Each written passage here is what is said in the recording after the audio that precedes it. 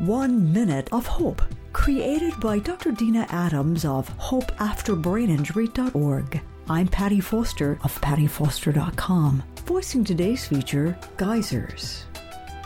Hard to believe that hot volcanic-like water streams out of the Earth's core.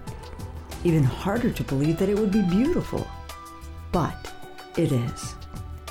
As I admire the expansiveness and the power of geysers, I am reminded that God is at work.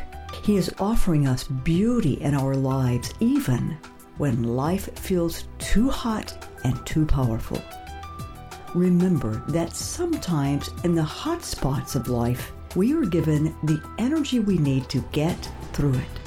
Use that energy to propel yourself and your circumstances to new breaths of beauty and new heights of hope.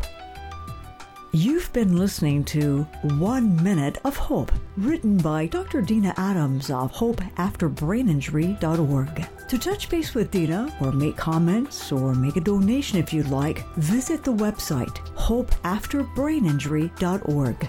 1 Minute of Hope, encouragement for the journey.